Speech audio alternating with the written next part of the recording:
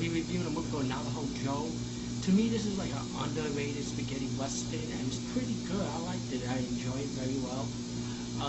Simple as that. This movie stars like very young Burt Reynolds, and it's a spaghetti western from 1966. And mostly for today's audience, this movie really popular for its movie score, because it was a movie score that was used in Kill Bill Volume 1 and 2. When you see the clip before this review, you'll understand. You'll hear it, you'll get familiar with it. But besides the music score, which is really good from Ennio Morricone, this is what it says, awesome. And like I said, the movie's good.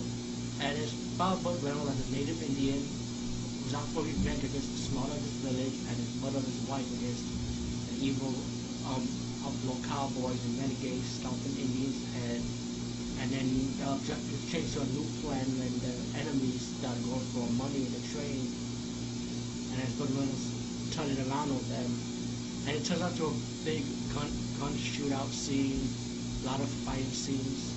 You have blood in the movie also, but a lot of shooting, just like your average spaghetti western, A Tale of Revenge.